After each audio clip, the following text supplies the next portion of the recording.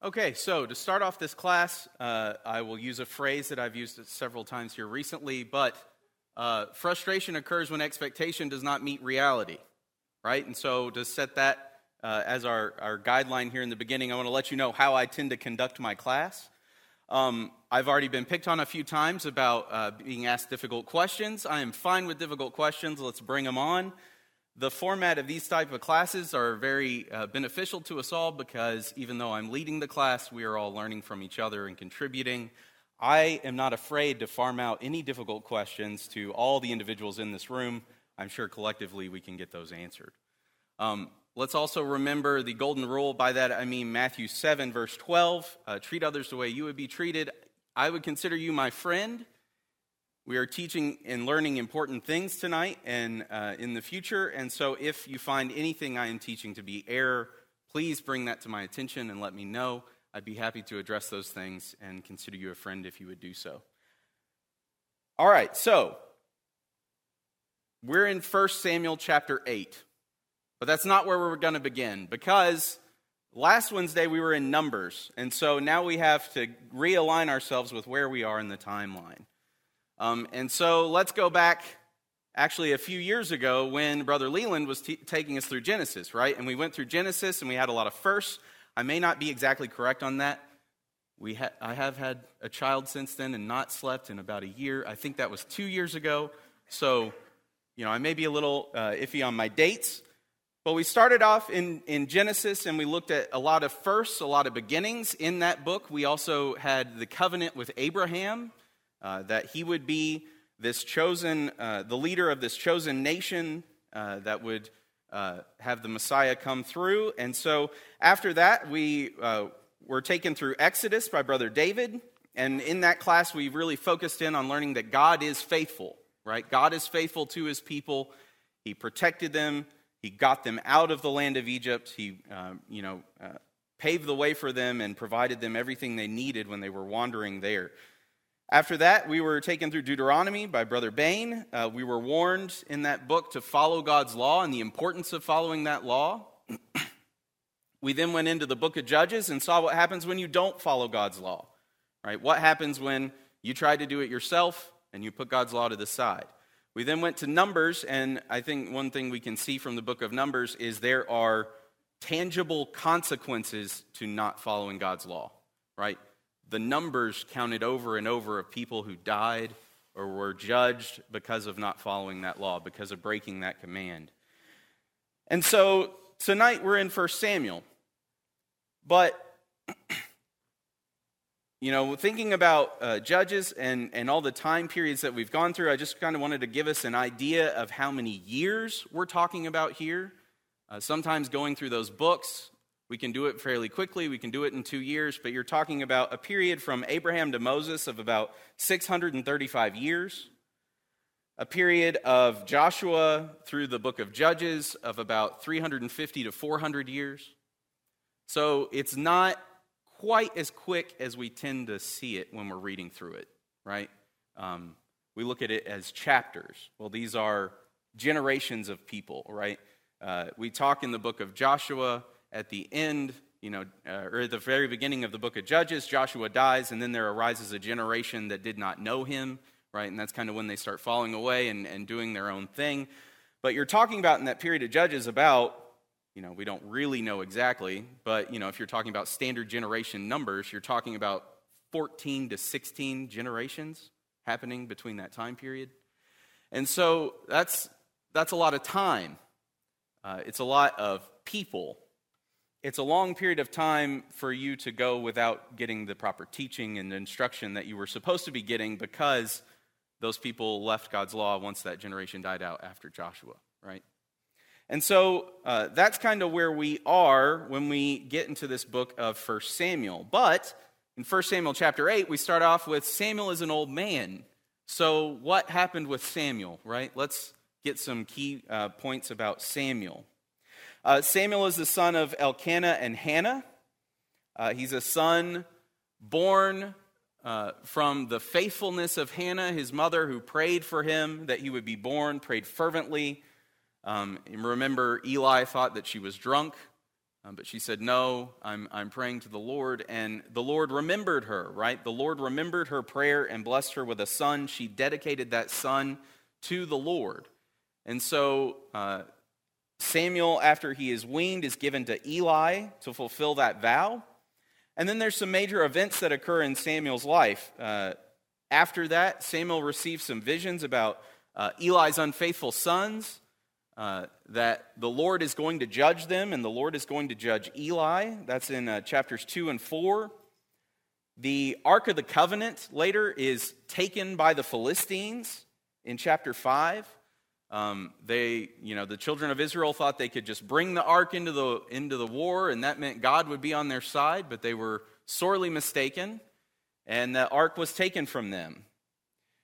It was then returned in chapter 6, and in chapter 7, Samuel helped defeat the Philistines and stop that oppression at that time.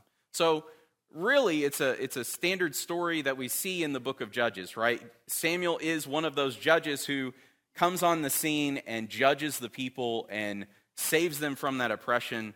And then we see in the end of chapter 7 that Samuel judges Israel all the days of his life. He goes on this circuit from Bethel to Gilgal and Mizpah. He judges Israel in all these places, and then he returns to his home in Ramah, and there he judged Israel. So in chapter 8, we have... Samuel's old, and so he's wanting to retire, and he appoints his sons to rule over, to judge the land, right? That's basically what happens. Samuel's old, the circuit is what he's been doing. He decides to appoint his sons as judges and sets them to be those judges on the land. What's the problem with Samuel's sons?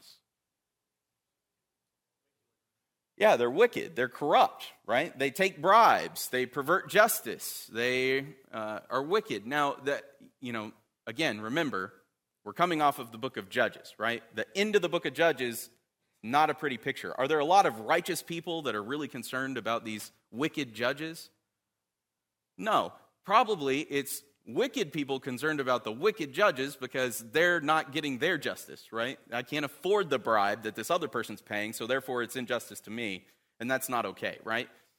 Corruption ends up being hated by everybody, right? Even the corrupt people, because eventually there's no standard anymore, right? How are you supposed to play the game when there's no standard? How are you supposed to know the rules? Well, when there are no rules, it's difficult for everybody, even the wicked, right? And so the people come and they gather together and they come to Samuel. And, let's back up a little bit before that. Let's just do the first question in our list of questions here. What is the state of the people, just the general state? Again, the end of Judges is what I'm thinking about. Yeah, they're all doing what's right in their own eyes. Does a nation function well when everyone's doing what's right in their own eyes? No, it doesn't function well. Why does it not function well? Yeah, there's no unity, right? If I'm doing what's right in my eyes and you're doing what's right in your eyes, are we going to be on the same page?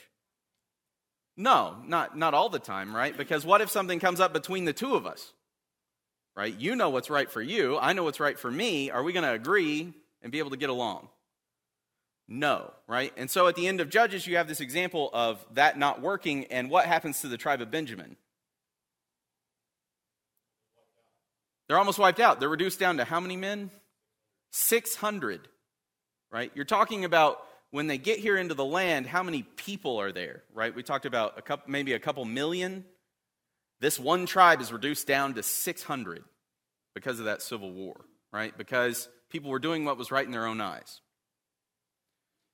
That's not a good way to rule a nation. And so, this corruption gets to a turning point, it gets to a head, and in verse 5, what do the people ask Samuel?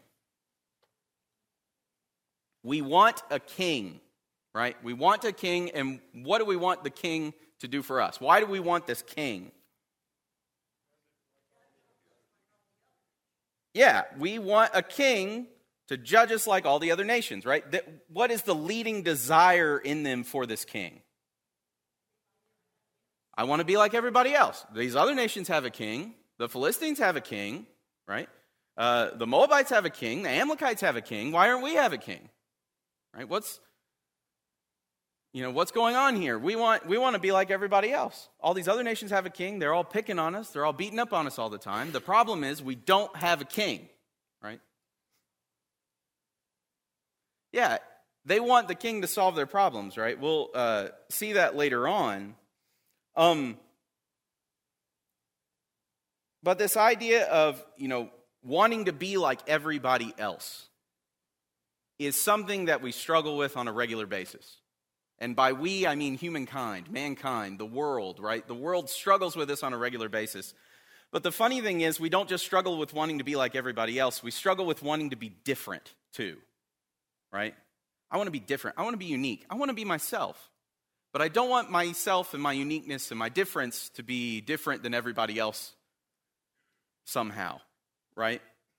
Like, we all want to be on the same side. We all want to be on the same team. We all want to be the same, kind of.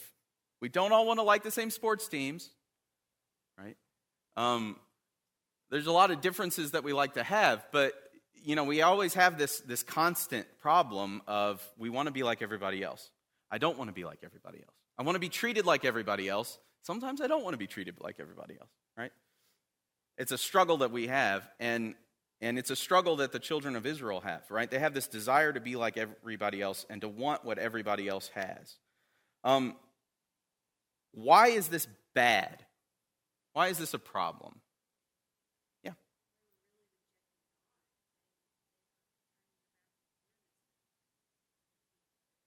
Right, yes. They already had a king, and they're rejecting God. That's right. God chose these people, right? Deuteronomy chapter 7, verse 6, and Deuteronomy 14, verse 2, God chose them.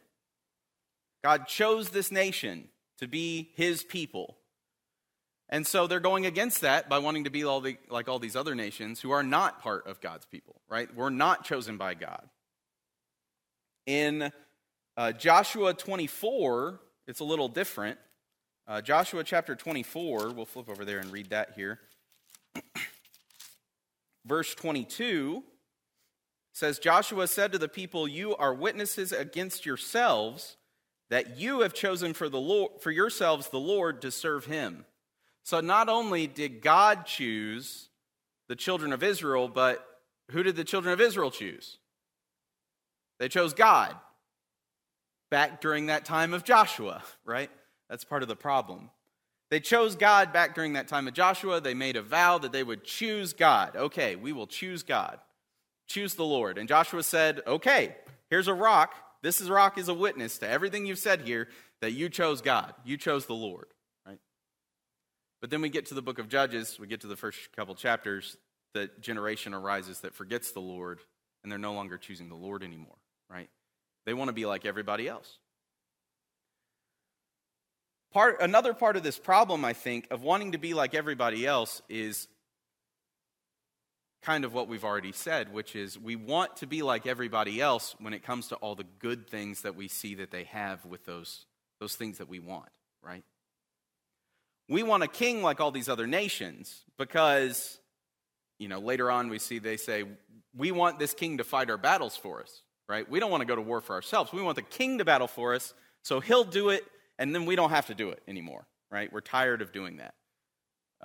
We want the king to judge over the nations. We're tired of going to your corrupt sons who are, perverting this justice, and so we don't want to go to them anymore. We want to go to this king who's going to solve these problems. Well, did they think about the other side of that coin, the other problems that can occur with a king, right? That king can be unjust. That king can be unfair. That king can tax you until you're poor, right? That king can do all these different things, right?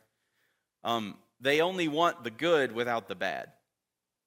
And that's a lot of the problem that we ourselves run into, right? We see the world and we look at maybe different congregations, we look at different practices, we look at different things where we look and see they get all these numbers, right? They bring in all these people. Sometimes we want to be able to bring in more people. But the problem is, what are they bringing those people into, right? They're not bringing them into learn about God. They're not bringing them in to learn God's word, to be saved from their sins, to follow God's will. A lot of times they're bringing those people in for a free meal, for entertainment, for some emotional high that they get in that service with all the things going on, and it's very exciting, right? What are you being brought into, right? What do you actually desire? Are you willing to take the good with the bad? Because when it gets to hard times, will those people that came in for the entertainment, the free food, and all those things, will they stay? And the answer is no. They're not going to stay, right? They'll be gone. When it gets tough, when you ask things of them, they'll be gone. They'll leave. And that's a dangerous thing. It's a dangerous thing to want to become like other people because you don't necessarily know what negative things you're going to get with that, right? Any comments on these two questions? This desire to be like everyone. Yes, Brother Bruce.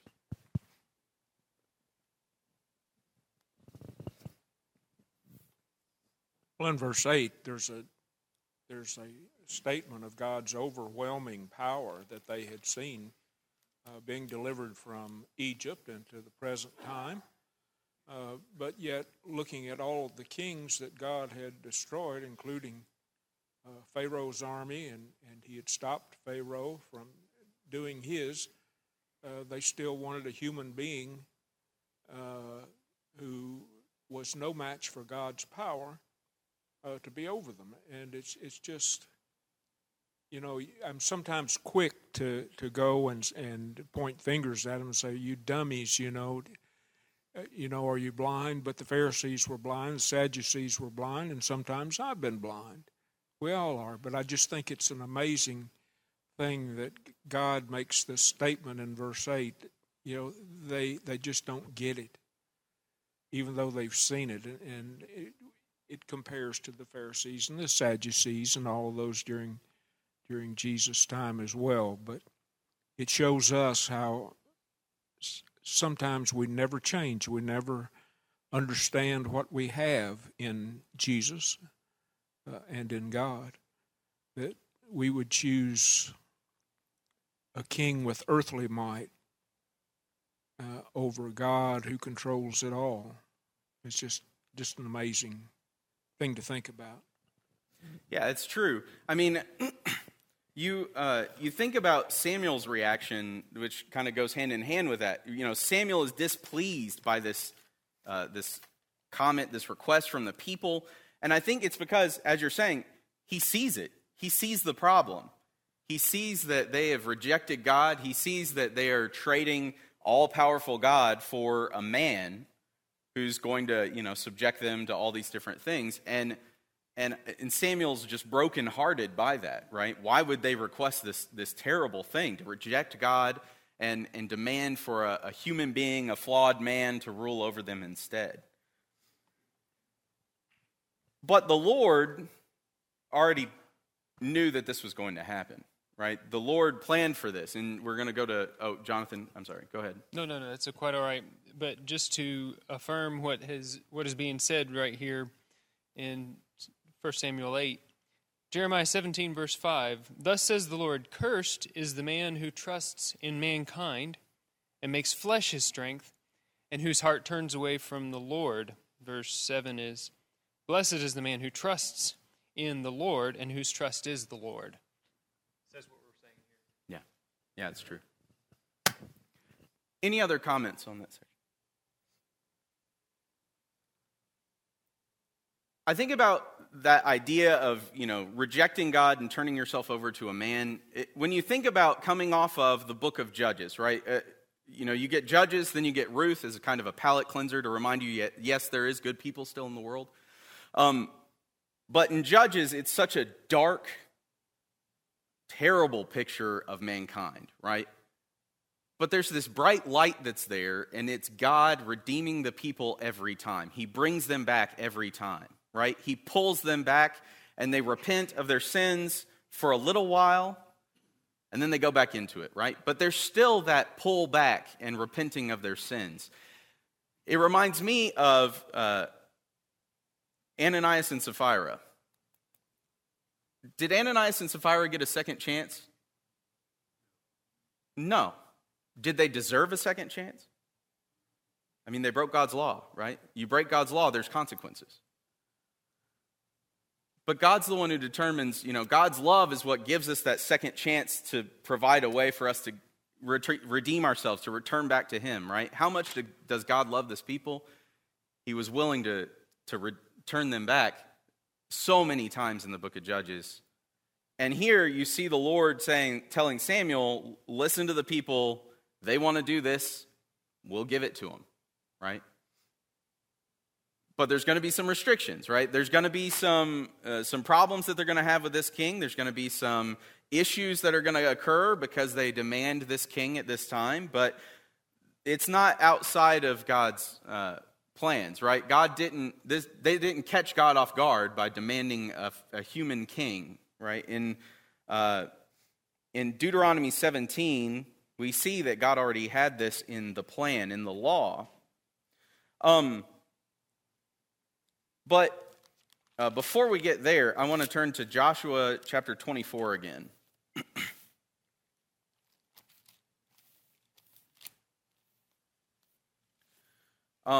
In Joshua chapter 24, I just want to read verses 14 through 25 very quickly here, because I think this just kind of drives home the heart of the people and their wishy-washiness, if you will. Therefore, fear the Lord and serve Him in sincerity and truth, and put away the gods which your fathers served beyond the river and in Egypt, and serve the Lord. If it is disagreeable in your sight to serve the Lord, choose for yourselves today whom you will serve, whether the gods which your fathers served, which are beyond the river, or the gods of the Amorites in whose land you are living. But as for me and my house, we will serve the Lord. The people answered and said, far be it from us that we should forsake the Lord to serve other gods.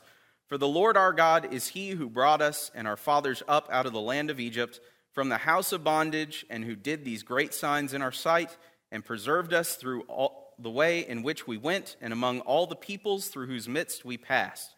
The Lord drove out from before us all the peoples, even the Amorites who live in the land. We also will serve the Lord, for He is our God. Then Joshua said to the people, you will not be able to serve the Lord, for He is a holy God. He is a jealous God. He will not forgive your transgressions or your sins. If you forsake the Lord and serve foreign gods, then He will turn and do you harm and consume you after He has done good to you. The people said to Joshua, no, but we will serve the Lord. Joshua said to the people, you are witnesses against yourselves, that you have chosen for yourselves the Lord to serve Him. And they said, we are witnesses. So Joshua tells the people, you got to pick who you want to serve, right? And in this case, he's talking about the gods. You're going to serve the gods of the land, or you're going to serve the Lord and follow Him? And they say, we will serve the Lord, and they give this nice story of all the things they remember from Bible class and serving the Lord and all the good things the Lord did for them. Did they drive all the people out of the land as they're portraying here? No, they didn't, right? But sometimes our memory is a little bit rosier than the actual truth, right? Joshua calls the people out, right? The people say, we will serve the Lord. What does Joshua say? You can't do it. You can't do it. And I think Joshua would be one who would know that about the people, right? He is the one who Moses had to tell and teach. These people are going to be a struggle, right? You're going to have to drag them to do all these things. And Joshua did that, I think, to the best of his ability and beyond what I would have expected at that time. But when Joshua is gone and the people are to themselves, they abandon God and they do their own thing for a while. And then they realize that doing their own thing is not great, right? It's not good. There's a lot of problems. It doesn't go well. And so after 400 years of that, they decide, okay, we'll change the plan. We'll pick a king. That's what we need, right? That'll solve our problems. We need a king. God planned all of this in Deuteronomy 17. He gives the outline of what a king would need to do. But I just want to go back and talk about for a second in question 3 of our lesson here. What does a king provide to a nation?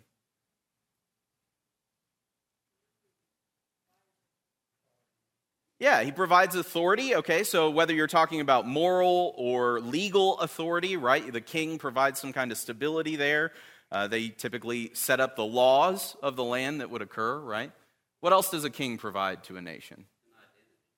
Identity, someone to rally behind, right? You have this physical person that you can see wearing some kind of fancy armor, maybe on a big tall horse or a big fancy chariot that you can parade around and, rally the people behind.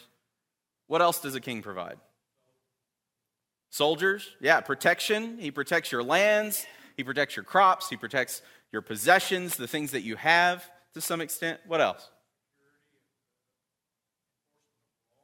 Yeah, security and enforcement of law, again, legal side, but also economic security, right? A lot of times the king's involved in taxes, how trade flows, things like that as well.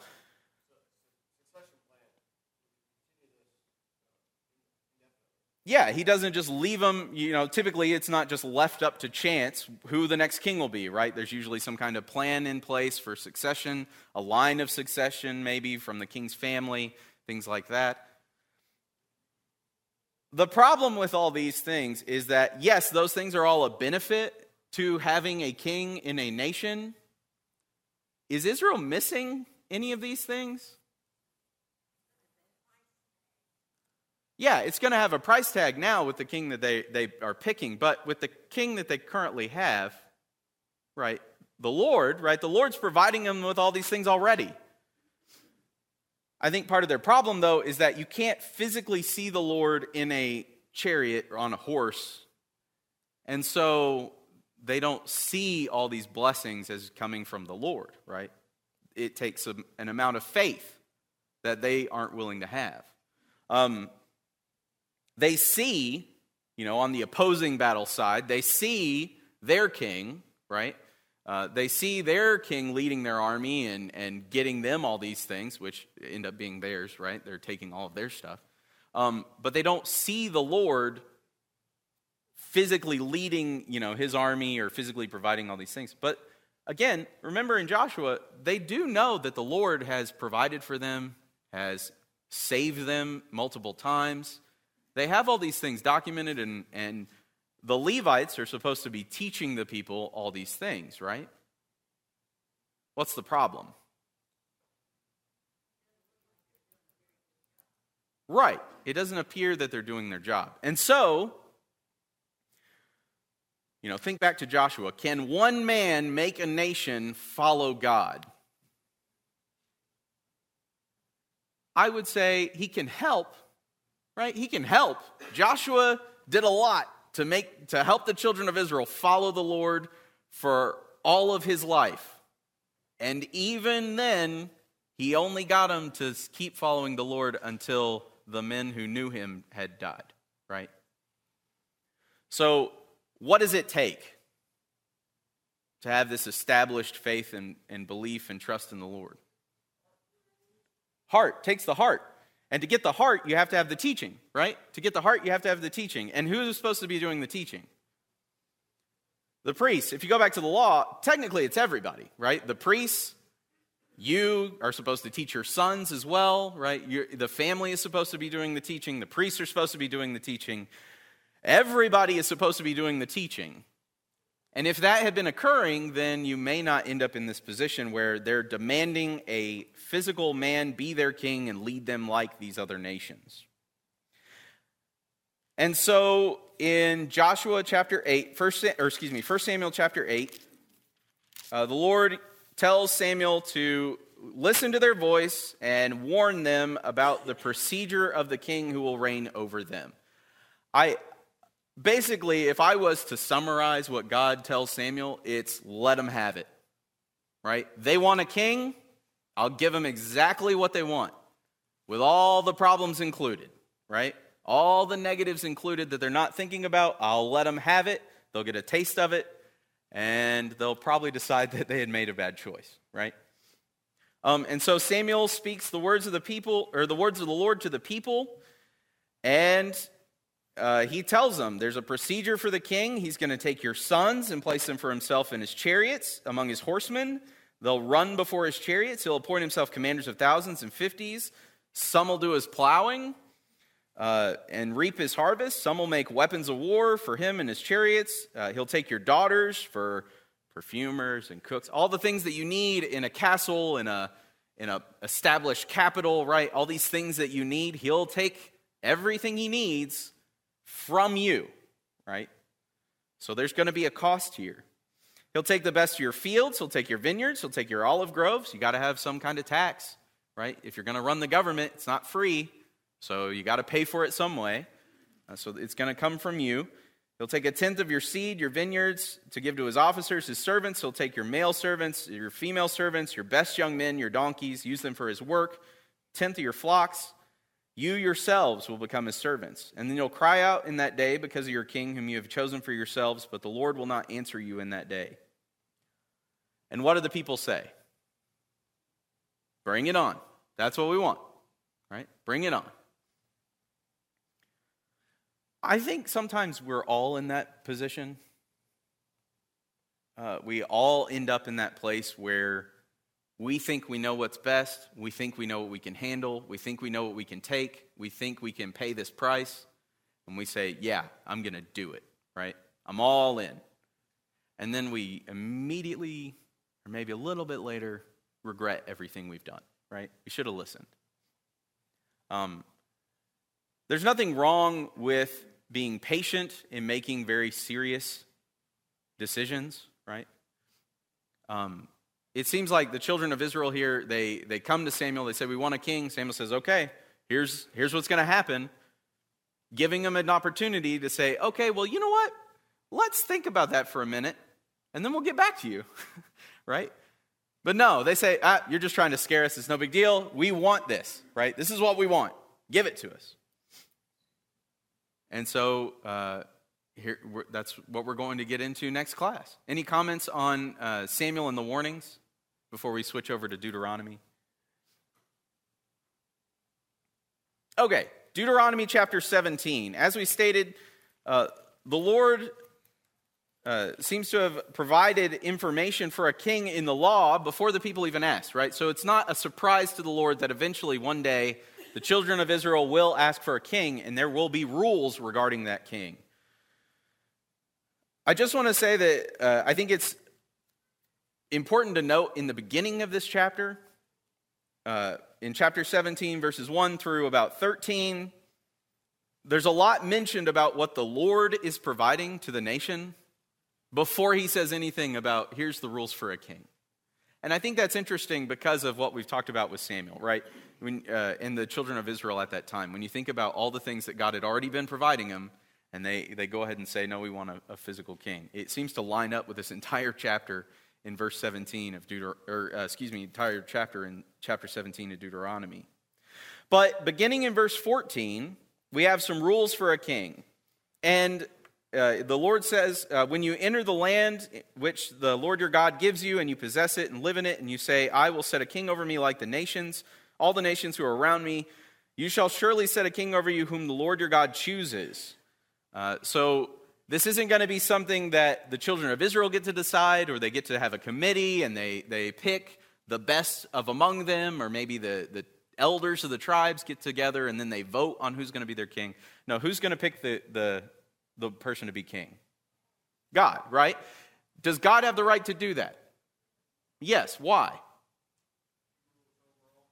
He rules over all the nations. Also, this is his chosen nation. He chose this nation, so he gets to decide who rules it, right? The Lord is going to be deciding. But what else is it about this man? It's from from themselves, right? From their own countrymen. It can't be a foreigner. You can't say, well, the Amalekites over here have this really, really smart guy who'd be a great leader, right? He knows his stuff when it comes to food. He knows his stuff when it comes to tactics. Like, we need this guy. Right? No, they can't do that, right? It has to be from themselves. And why would that be the case?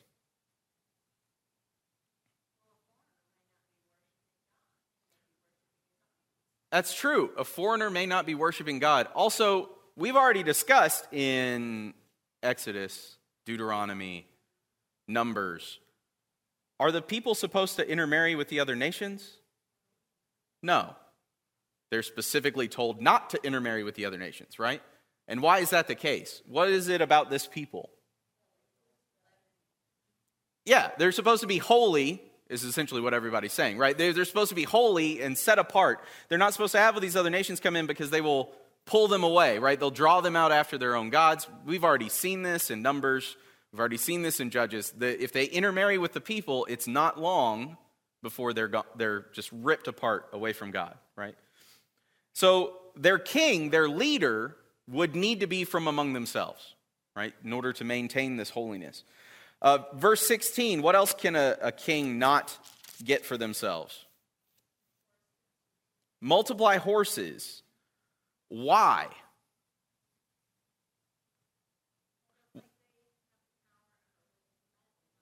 Right. Horses at this time are a significant military advantage, right? You have people on foot fighting battles. If you have horses that you add in, you have more maneuverability, you have, strength to just power through, right? You have height advantage, you have all kinds of things, right? And what that does is it makes you rely on your army, it makes you rely on your forces, it makes you rely on your own power in order to get things done, right? And what is God trying to impress on them with this? Who are they going to rely on still, even with a king? They're going to rely on the Lord, right? The Lord is still going to be the one giving them the victory in the battle, regardless of whether they have a man sitting on a throne, right? The Lord is still going to be the one giving them the victory. Again, as Brother Bruce already stated, he rules in the nations. He's going to rule in this one as well. Yeah, God ordained and set up government, right? We didn't come up with it on our own. It was given to us by God. Who are they not to return to? Not to return to Egypt. Why?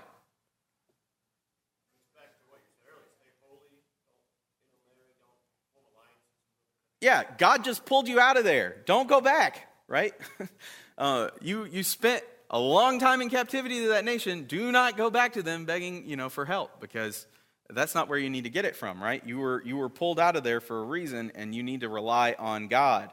Verse 17, what else should a king not do? Multiply wives. Why not? Yeah, it'll draw you away, right? Again, Solomon is a good example of this. We'll talk about him later, but it'll turn your heart away from the Lord, right? You'll follow after these wives that'll follow after their foreign gods. What else should a king not multiply? Wealth, right? Wait a second. Okay.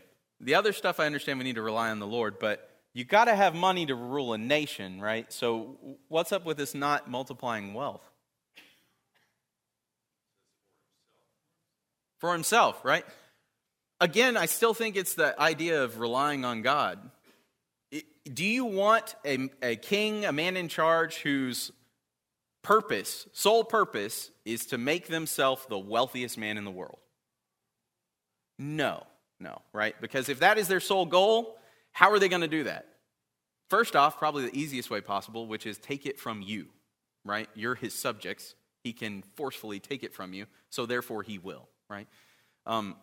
When your goal and your focus is on monetary things, your care and concern for the people that you're ruling is not going to be there, right? You're going to make allowances, you're going to cut corners, you're going to compromise, and again, you're eventually going to have your heart turned away in all the things that you have, right? Remember Hezekiah, one of his great sins was to take the foreign dignitaries around and show them all the wealth that they had, right? His heart was turned to all that wealth, right?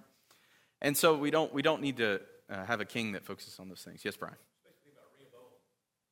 That was the whole thing. People came to him and asked to lighten the burden, and he said, no, I'm going to increase the burden. And it seemed like it was driven by that desire for monetary gain. Yeah, him and his cronies, right? His friends that gave him that bad advice because, again, they liked the things that Solomon had accumulated, right? You have that King Solomon that had just been reigning and had built all these amazing things, and you just want to increase that, right, as his son. Right. It directs you down paths you would not otherwise go, right? And again, I think that's because it removes that reliance on God, right? You end up relying on all those things you've accumulated. Good comments.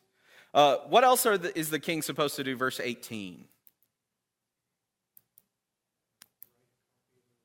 Write a copy of the law. Not just write a copy of the law, but write a copy of the law with who? Yeah, with a member of the Levites. I think that's kind of key. Why would that be key? What happens if the king writes himself a copy of the law and he doesn't write it exactly right? I mean, it could become a problem, right, later. Because what is the king supposed to do after he writes a copy of this law? He's supposed to read it. He's supposed to learn from it, to fear the Lord, right? He's supposed to observe the commandments in that law. And if he had miscopied something, if he had made his own edit to it, what would that have done to the nation? It would have been detrimental, right? It would have been a major problem for the people if the king copied the law in the first place, right? Do we have recorded any king that we know of who did this? Not that I know of. I'm not aware of any. If anyone finds one, let me know. We do have some kings that find the law, right? We have some kings that find a copy of the law and then have it read to them. But as far as I'm aware, and I've taught a few classes on Chronicles and Judges. Chronicles and Kings. I'm not aware of any king that you have documented that they wrote this. Now, does that mean that they did not? I don't think it does necessarily. But can we see from their conduct where some of the kings in the future definitely did not? Yes, I believe so, right? But think about that task of writing the law. I don't know about you, but for me, when I write something, it helps cement it in my mind, right? If I'm in a class and I'm learning, I'm typically taking notes, right? If it's something that I want to remember for any length of time, I'm taking some kind of notes. It may not be very detailed notes, but if there's something I want to remember, I'm going to write it. If it's something I want to remember a lot, I'm going to write it multiple times, right? If it's something I want to just rock solid, established in my memory, I'm going to write it over and over and over again, because there's something about that physical act of writing it down. I don't know if it's because, it's a kinetic thing. Maybe I'm a kinetic learner more than I thought, but there's that physical act of writing. But I think it's also when you're writing, what else are you doing? You're reading. If you're, I had an English teacher in 10th grade, probably taught me more about English and literature than any other teacher I ever had then or since. She would make you write it in pen and in cursive. And why did she do that? Well, she did that because if you have to write it in pen and you have to write it in cursive, what do you have to do? You have to focus, right? You have to be careful. Because I don't know about you, but maybe when you were in school, you wrote more in cursive. By the time I was in 10th grade, we weren't writing in cursive very much anymore. It's a lot more print. Cursive was kind of going to the wayside, but that teacher, we had to write in cursive for every paper that we did and in pen. And I really appreciate that. That kind of focus really helps you learn. And I think that is the intention here, right? The intention here is for the king to learn. And why is it important for a king to learn? He's the leader, but also he's a person, right? He's a person. Is a king born with all the knowledge they need to know how to rule a nation and do everything they need to do? No, they're not. And so they need to learn just as much as we do, right? And maybe even more so because of the amount of responsibility that's put on their shoulders to lead that nation and to do it effectively and the way that God would have them to, right? To rely on God. And so next class will be in 1 Samuel chapter 9 and 10. Thank you very much.